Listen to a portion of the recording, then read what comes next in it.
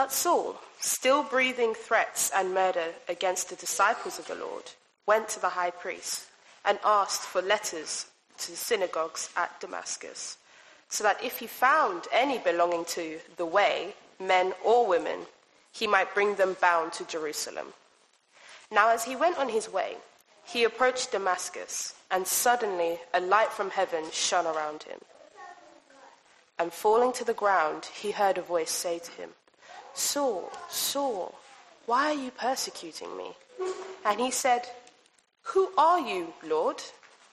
And he said, "I am Jesus, whom you are persecuting. But rise and enter the city, and you'll be told what you are to do." The men who were traveling with him stood speechless, hearing the voice, but seeing no one. Saul rose from the ground, and although his eyes were opened, he saw nothing.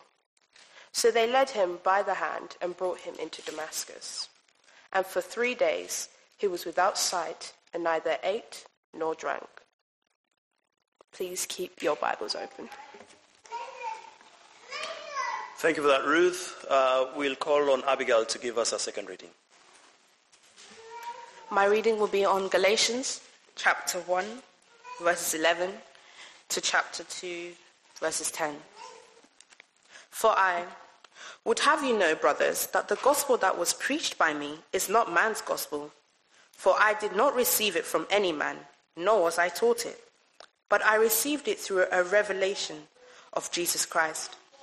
For you have heard of my former life in Judaism, how I persecuted the church of God violently and tried to destroy it.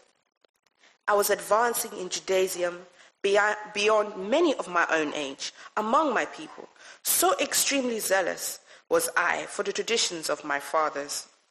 But when he who had set me apart before I was born, who called me by his grace, was pleased to reveal his Son to me, in order that I might preach him among the Gentiles, I did not immediately consult with anyone, nor did I go up to Jerusalem to those who were apostles before me, but I went away into Arabia and returned again to Damascus. Then, after 3 years, I went up to Jerusalem to visit Cephas and remained with him for 15 days. But I saw none of the other apostles except James, the Lord's brother. In what I am writing to you before God, I do not lie. Then I went into the regions of Syria and Cilicia, and I was still unknown in person to the churches of Judea that are in Christ. They only were hearing it said, "He who used to persecute us is now preaching the faith he once tried to destroy," and they glorified God because of me. Then, after 14 years, I went up again to Jerusalem with Barnabas, taking Titus along with me. I went up because of the revelation and set before them, though privately before those who seem influential, the gospel that I proclaimed among the Gentiles, in order to make sure I am not running or had not ran in vain. But even Titus, who was with me, was not forced to be circumcised, though he was a Greek. Yet because of false brothers secretly brought in, who slipped in to spy out our freedom that we have in Christ Jesus, so that they might bring us into slavery, to them we did not yield in submission, even for a moment, so that the truth of the gospel might be preserved for you. And from those who seem to be influential, what they were makes no difference to me. God shows no partiality. Those, I say, who seem influential added nothing to me. On the contrary, when they saw that I had been entrusted with the gospel to the uncircumcised, just as Peter had been entrusted with the gospel to the uncircumcised, for he who worked through Peter for his apostolic ministry to the circumcised worked also through me for mine to the Gentiles. And when James and Cephas and John, who seemed to be pillars, preserved the grace that was given to me, they gave the right hand of fellowship to Barnabas and me, that we should go to the Gentiles and they to the circumcised. Only they asked us to remember the poor, the very thing I was eager to do. Please keep your Bibles open. Let's pray before the kids go out with Tom and Rob comes to preach. Father, Lord, thank you so much that you've given us your word. The entrance of your word brings light to our souls. So we pray that you will shine your light so bright that we may see the gospel for what it truly is. I pray you use Rob as he helps us work through this part of the Bible, and you use Tom as well as he works through it with the kids, all for the glory and honor of your name. Amen. Hi everyone. Do keep your Bibles open. We have done 1 week, haven't we, already in Galatians chapter 1, and we're going to be finishing off that chapter and looking at part of chapter 2 today. George has prayed for us, so we're going to get down to it. How do you know that Paul's gospel is true? How do you know it's true? That is, how do you know it's true for you? How do you know that you can believe it? And how do you know that you can keep believing it if you are Christians here today? Why? Why should you? How do we know it's true? We've been looking at Galatians chapter 1, and Paul has already been saying that his gospel is from God and not from man. And we just read a bit of Acts chapter 9 where Paul met Jesus for himself, and that was the beginning of things for him. His life was turned around altogether. And we're looking at this little bit of Galatians, which is Paul's kind of biography. He writes it in the letter to the Galatians. And the reason Paul gives for why you should believe his gospel is that it wasn't from man, but from God. Paul's gospel is true because it is from God. You see that in the very beginning of our reading.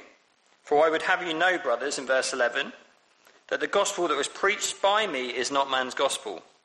For I did not receive it from any man, nor was I taught it, but I received it through a revelation of Jesus Christ. We've been seeing that having heard and received this gospel from Paul, the Galatians are tempted to give ear to some influential Jews who were insisting that to be real believers, to be saved, to be in God's family, they needed to be circumcised, just like them. And Paul's been saying that this isn't simply a matter of preference here, that some people like to be circumcised, some people don't like to be. But actually, it is about the gospel. It's a matter of deep importance because it's about salvation. And it could affect their assurance that they are saved. Paul makes clear, behind the appearance of their godliness, they're saying, we're really godly doing this thing called circumcision, is actually idolatry. They want to make much of themselves. And Paul doesn't want the Galatians going along and joining in with those who are idolaters, worshipping themselves. This attempt is to take the glory away from God and away from the true gospel, which showcases his glory. So the true gospel, Paul's gospel, couldn't be more different. And that is because it's from God and not from man. It's a gospel of grace. That means it's freely given. It's not earned. And the glory for it, therefore, must go to God and not to anyone else. That's the crux of it. If there is another gospel that depends on us, the glory goes to us and not to God. But if it is freely God's grace, then the glory must go to him. This is the gospel that they had heard and received from Paul. Paul isn't seeking man's approval here, as the troublemakers are. He is a true servant of God and his gospel. And in this section, Paul is going to make this same point, that his is the true gospel, from God, not man, and he's going to do that from his biography. Autobiography, actually. So we're going to look at this. There's a couple of different sections. If you look down with me at verse 13, it starts, "For you have heard of my former life in Judaism." Then if you look up at verse 18 at the very top of the next column, it says, "Then after 3 years I went up to Jerusalem." And if you look at verse 1 of chapter 2, "Then after 14 years I went up again to Jerusalem." So it's fairly easy to spot the structure, isn't it? He's talking about 3 events: his conversion, 3 years later, when he went up to Jerusalem the first time, and 17 years after that, when he went up to Jerusalem the second time. And Paul says that this is how you know that his gospel is true. This is how you know that his gospel is not from man, not even from Paul himself, but from God. So Paul's former life. We read a bit about it in Acts chapter 9, didn't we? Every single Christian around at the time of Saul, as soon as they heard that name, would have shuddered, because he was hunting down Christians. He was having them put to death in like open kind of auditoriums, kind of, gladiator-style executions. He was getting letters, as we read, to do this in Damascus, and he was on his way to do that when the Lord Jesus met him in a vision and said, "Saul, you are persecuting me." Jesus himself stood before him, risen, and said, "You are persecuting, yes, lots of these people, but you are persecuting me. What you're doing is wrong." And we read about it, don't we, in verse 13. "For you have heard of my former life in Judaism, how I persecuted the church of God violently and tried to destroy it. And I was advancing in Judaism but beyond many of my own age among my people, so extremely zealous was I for the traditions of my fathers. But when he who had set me apart before I was born, and who called me by his grace, was pleased to reveal his Son to me, in order that I might preach him among the Gentiles." We will finish that sentence, but I'm just going to stop it there. Paul's former life was a God hater. I mean, he loved God, the God that he thought he knew, but it was a God who was really about his own glory. He worshipped what he could do to be good enough for that God, and not the true God of the Bible. And he was, you can see, can't we, by his behaviour, he just was going completely the wrong way. I mean, there aren't many people who fit this bill today, but people who were hunting down Christians and having them put to death. And we sit here in church and we think, "Oh wow, what if one of those guys turned up on a Sunday?" That's the kind of person that Paul was. And this radical conversion, that's his former life. How can Paul say it's his former life? Because everything has changed. And now, if you look down at verse 23, the churches of Judea hadn't met Paul in person. They were only hearing it said, "He who used to persecute us is now preaching the faith he once tried to destroy." What has happened? It must be that Jesus has met Paul. How else could someone go from being a Christian killer on his way to do that very thing to being someone who preached the gospel he tried to stop? How else? It has to be that it is from God. Paul's gospel is true because it is from God. It was a revelation straight from Jesus himself. And just to make that point clear, that it's not from man, Paul mentions this little delay. He says, we'll finish the sentence now. He says, after he says, "In order that I might preach him among the Gentiles," he said, "I did not immediately consult with anyone." Verse 17, "Nor did I go up to Jerusalem to those who were apostles before me, but I went away into Arabia and returned again to Damascus. And then after 3 years I went up to Jerusalem." So the delay before Paul goes to Jerusalem is crucial.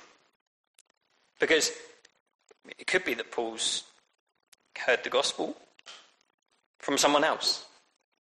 Maybe even one of the apostles. And yet this puts that kind of idea to bed, doesn't it? Because he hadn't met them. He's not been up to Jerusalem. He's not been to where the original eyewitnesses to Jesus were. He's not spoken to any of them, and for 3 years he goes out into the wilderness.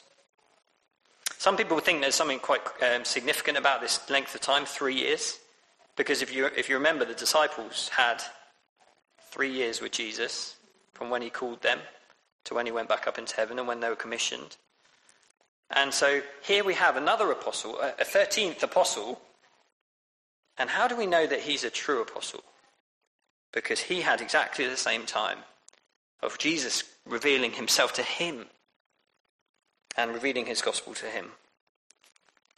And yet that delay shows us it wasn't just a mimic or a change or hearing it from someone else. It wasn't from man. It was from God. So the delay is another thing that Paul's using to show us this is the true gospel. The gospel that he received from Christ himself. It's true because it's from God. So for the Galatians, why should they keep believing that the gospel they received from Paul is the true gospel? Well, because it is not from man, but from God. It's not Paul's gospel, it's God's gospel. And for us today, why should we believe this gospel? Why should we come to church and spend time thinking about this gospel or learning it or believing it for ourselves? Well, because it's from God and not from man. Paul's radical conversion, his former life, and then the change, what he went on to do, and the subsequent years and this delay, it all points to the same conclusion. This is not a gospel from man, it's from God. It's the true gospel. It came through a revelation from Jesus. Paul's second point is that the gospel was true because it's theirs too, meaning the apostles' gospel. So that's why we have these two events, or these two times that Paul went up to Jerusalem. Why does he include them? Well, because he wants to show that his gospel is the same as their gospel. When he did finally, in 3 years' time, go up to Jerusalem, first he stayed with Peter for 15 days, and he saw no one except James, the Lord's brother, in verse 19. And he says, I'm not lying. Before God, I am not lying. Then he went out again to preach the gospel among the Gentiles.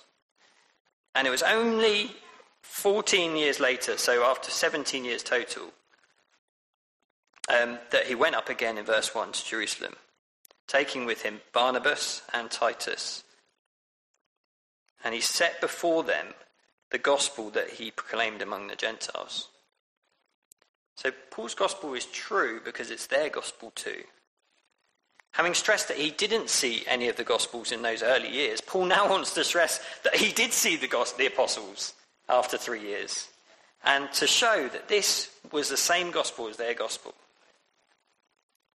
We'll see why this is important in just a minute, but that's what his second visit up to Jerusalem shows. Let me read from verse 1 of chapter 2. Then after 14 years I went up again to Jerusalem with Barnabas, taking Titus along with me.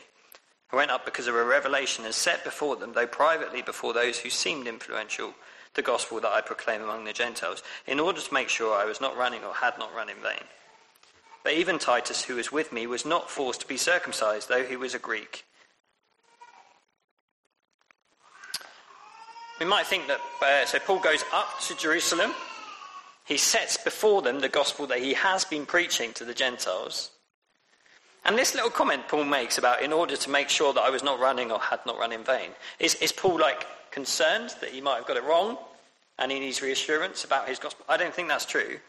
I think it's the case that he has seen Gentiles converted and he's jealous about them, and he wants to make sure for them that they are included in the people of God, that are welcomed in, that the two churches are not two churches but they're one church. He's not concerned that he might have got it wrong. And then we see what the reaction was from the apostles. Remember, these are people who walked with Jesus, saw what he did, saw him, heard him tell them that he was going to the cross. He must be rejected and killed. Saw him on the cross, put to death, and then 3 days later they saw him risen from the dead. And then they saw him go back up into heaven. That was the criteria for an apostle. And these were the guys that Paul was going up to Jerusalem to see. And what are they going to say about Paul's gospel? Oh, you've got the wrong end of the stick, mate. What are you doing? That's kind of the gospel, but it's not the gospel. Or let me tell you all about what Jesus said and put you straight on a few things, a few doctrines, a bit of theology. They don't. Paul set before them the gospel that he preached to the Gentiles, among the Gentiles. Those who seemed influential added nothing. They added nothing to me. Paul's gospel was 100% real. You know the real McCoy? You know they say, yeah, it's the real gospel. It's the true gospel. It's the same message about the same person, Jesus Christ, who is the Saviour and the way to be saved. And Paul's gospel was 100% the same. It was to the Gentiles, whereas their focus was on speaking to the Jews. But it was the same gospel, the gospel of God's grace, the gospel of Christ. They added nothing. And almost to make the point again, as you'd expect Paul to do, he says, they did comment on something. They told me to remember the poor. So the only comment on Paul's visit up to Jerusalem was not, let me correct you on a few things, Paul.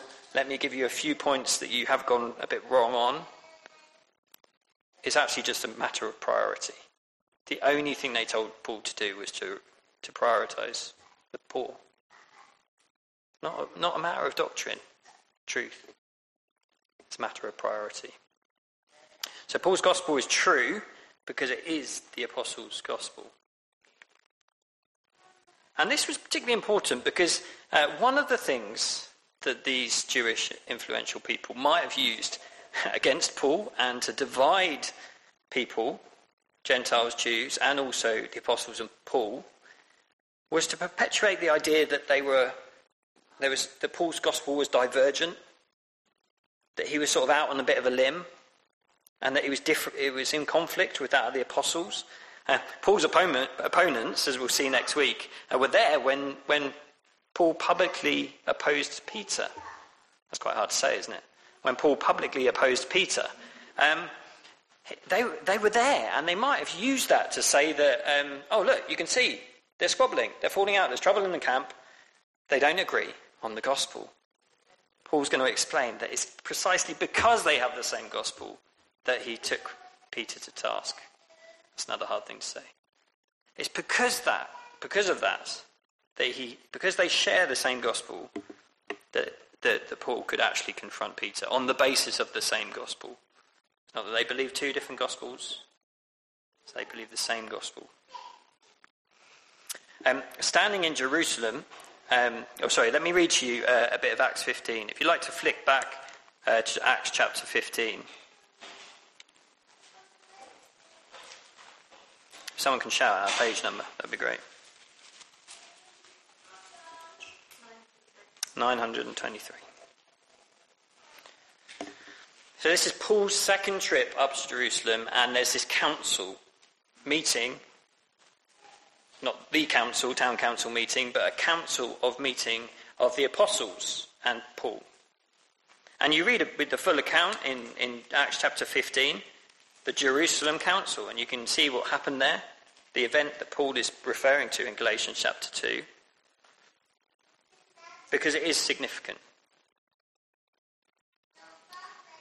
For the apostles to warmly embrace Paul, to accept and approve his gospel, to authenticate it, because it is going to be the gospel that goes out to all the nations. It's a massive moment. It's really important.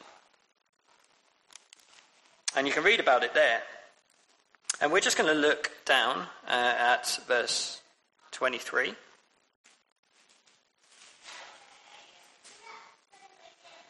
And Bethan, I'm just going to ask Bethan to come and read this letter, which is a letter following that meeting with the apostles and Paul, what they said to those churches that were being unsettled by people who were saying, you've got to get circumcised. So if you can read to the end of that letter, if that can.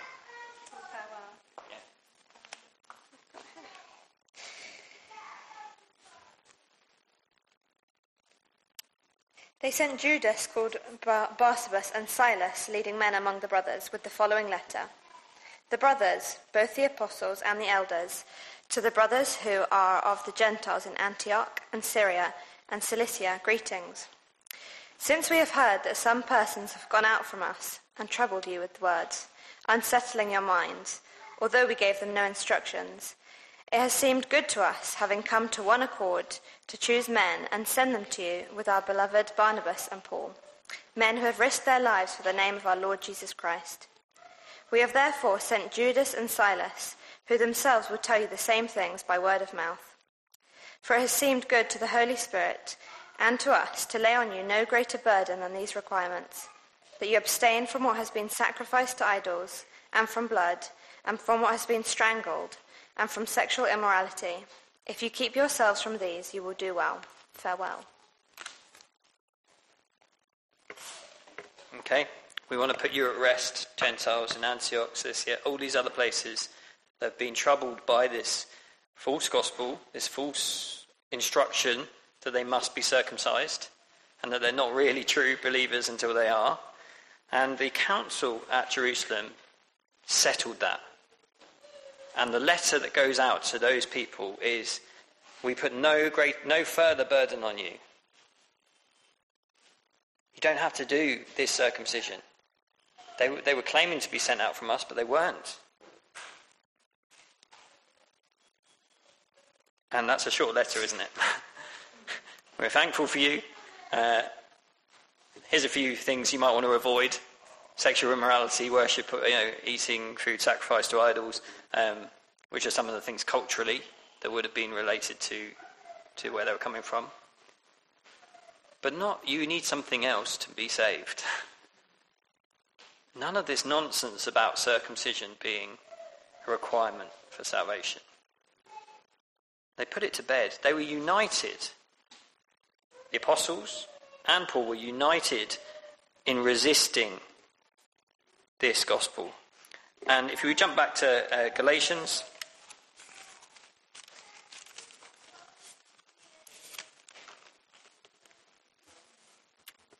we're just going to read from verse 4 of chapter 2.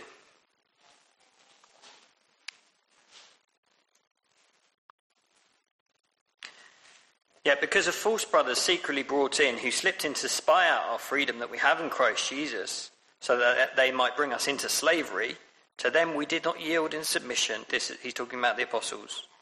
We did not yield in submission even for a moment, so that the truth of the gospel might be preserved for you.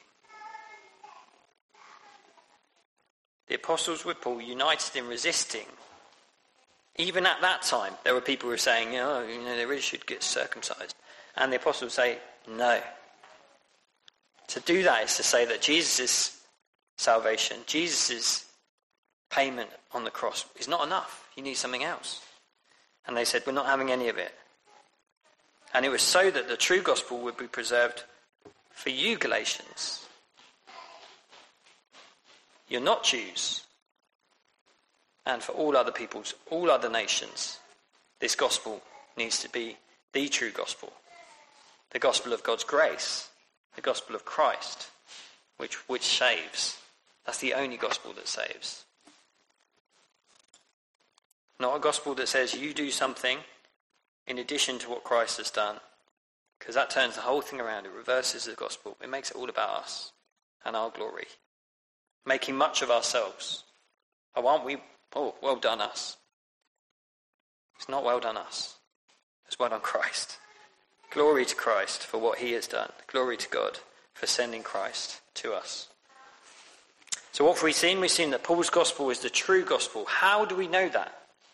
It's going to be crucial, as people come up to you and say, oh, you Christians are a little bit small-minded. You don't believe, you're obviously small-minded because of your views on sexuality and what kind of relationships God endorses and commends.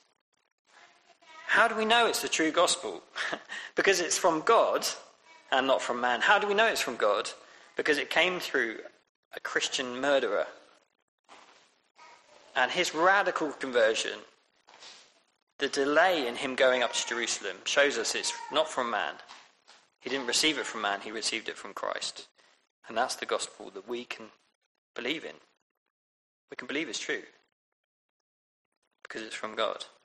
And the council at Jerusalem shows us that it was a gospel that the apostles shared. They approved it. It was the right gospel. It was the gospel to the Jews. It was the gospel to the Gentiles. They had the same testimony about Jesus and about how sinners can be saved. No difference.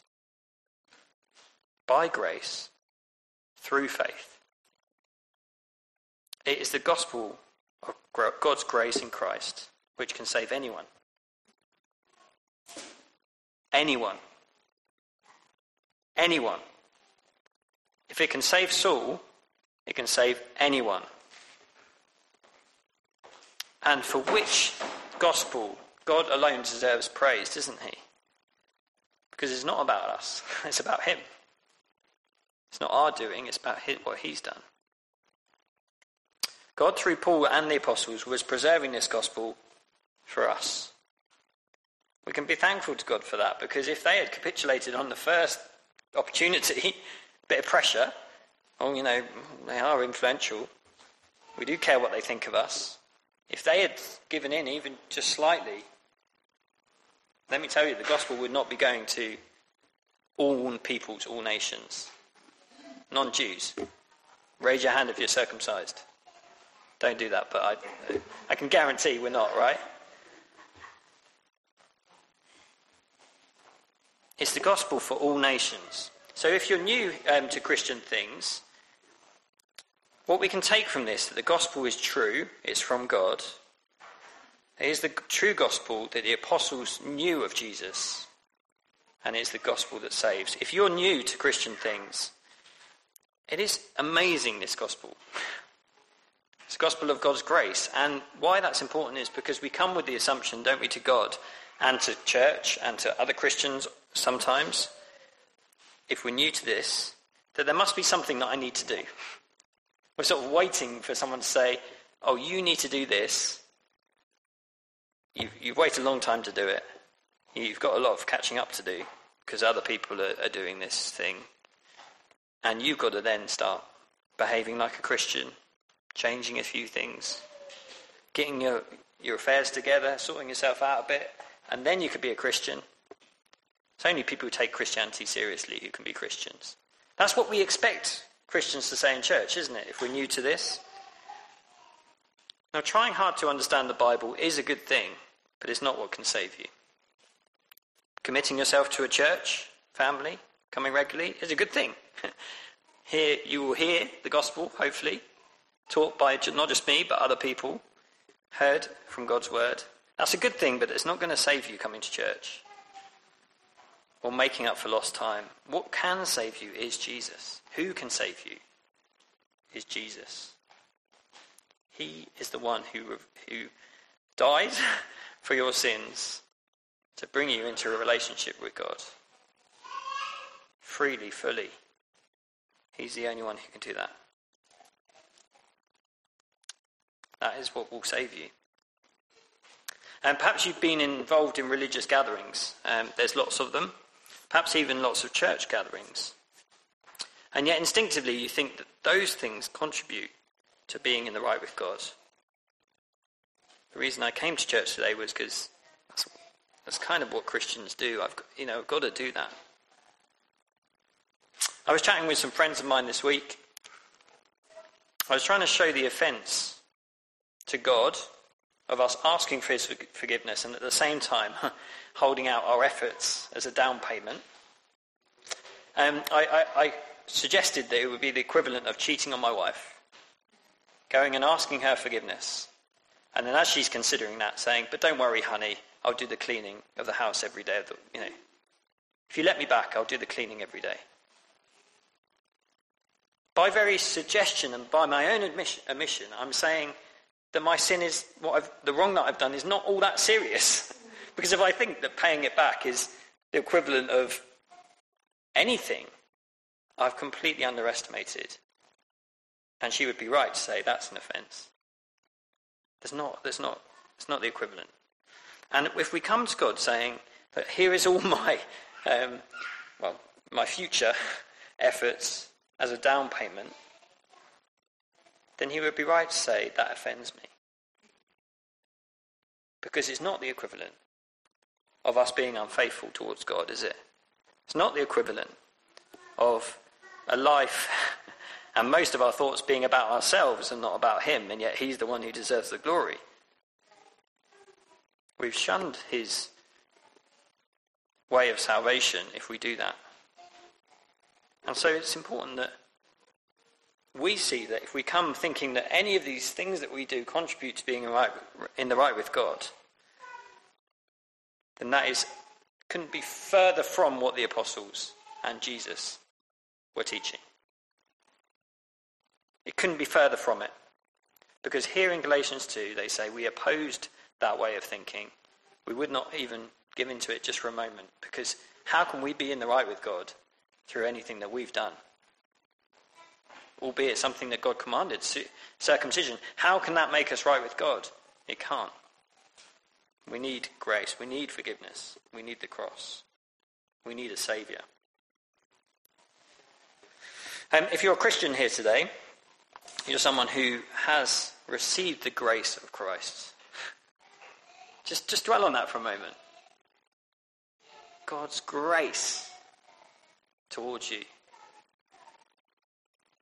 Never deserved it. Couldn't possibly have earned it. And yet God's grace is to call you his child, to welcome you into his family, to just shower his love on you when all you deserve is his anger. Through the work of Jesus. And the clear message of Galatians is don't go moving away from that. In your life as a Christian, in whatever you do as a Christian, don't go away from that grace. Don't start thinking it's about what I'm doing or how well I'm performing. Our hearts are deceitful. My heart is deceitful. Having received salvation through God's glory and grace alone, I will always try to claw back some of the glory for myself. That is, I'll always try somehow to make it about me when it's not. It's about Jesus. And I will try to use anything and everything to do that. Try to use how I serve in church, or I try to use whether or not I'm reading my Bible, or whether I'm not praying enough. All good things. Even the spiritual gifts that God gives someone can be used in a way to make much of ourselves and not to make much of Jesus. And so we do have to be on the lookout in our own hearts for these things, because the moment we start to do that and we start to want other people to look at what we're doing and think, oh, they're a better Christian than I am. It's not wrong to be inspired by other Christians and be a good encouragement and an example, but it's at the point at which we think I can't possibly be a Christian then. There's something wrong. And we should watch out for things that come in that steal the glory away from Christ and what he has done, and starts to direct the glory towards ourselves. By diluting the gospel or adding to it, we're going to do that.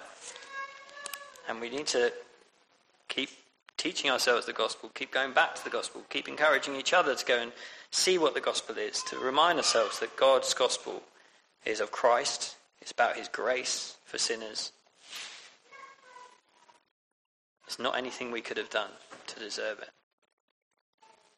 Because the natural tendency, and the reason Paul is writing this letter, and the reason that the Holy Spirit wants us to hear this letter, is because we're always wanting to go somewhere else, rather than give God the glory that he deserves for his gospel and his grace. The gospel was preserved, wasn't it, for the nations? And I think this is one thing that, as Christians, we probably underplay, and we shouldn't, is that gospel was preserved for us to receive the gospel here in Dagenham, but also for others. And one thing we remind ourselves of when we share this gospel, Paul's gospel, the apostles' gospel, with the people around us, is we remind ourselves that it's God's grace, isn't it, that saves people. And isn't that a wonderful fail-safe for us as well? Our hearts don't go astray because we realise it's not. Let's go and find the most antisocially behaved person, the most abrupt and annoying person that we can find, and the person who really rubs us up the wrong way, and let's tell them the gospel, because it's not because I'm a nicer person than they are. It's not because I'm more polite than they are, or because it's because Jesus died for sinners. And we remind ourselves when we share the gospel of what the gospel is.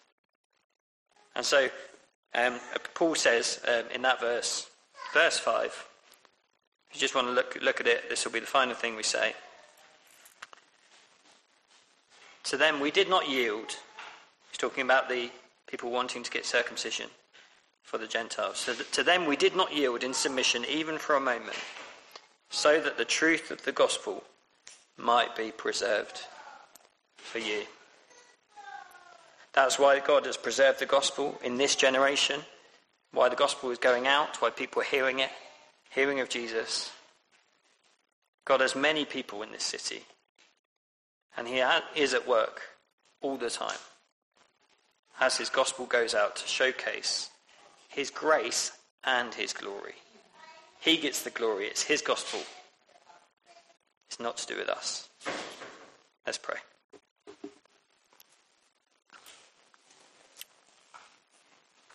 Father God, we thank you that we can have confidence in the word that has been handed down to us by Paul. Thank you that his teaching on the gospel, which we have so much of in the New Testament, is teaching the right gospel, the true gospel, your gospel. Thank you that it is the gospel that was preserved at the time for those nations living around there, and also for our time. Thank you that you, by your gospel, show us your grace, your undeserved kindness, your salvation through Jesus. Pray for us. Pray that we would be encouraged by that we would give you the glory and the praise for that. We keep praising you and glorifying you because of what you've done for us in Christ. That is the right thing to do. We pray that many others would hear that gospel, the grace of the Lord Jesus Christ, through us. We pray in Jesus' name. Amen.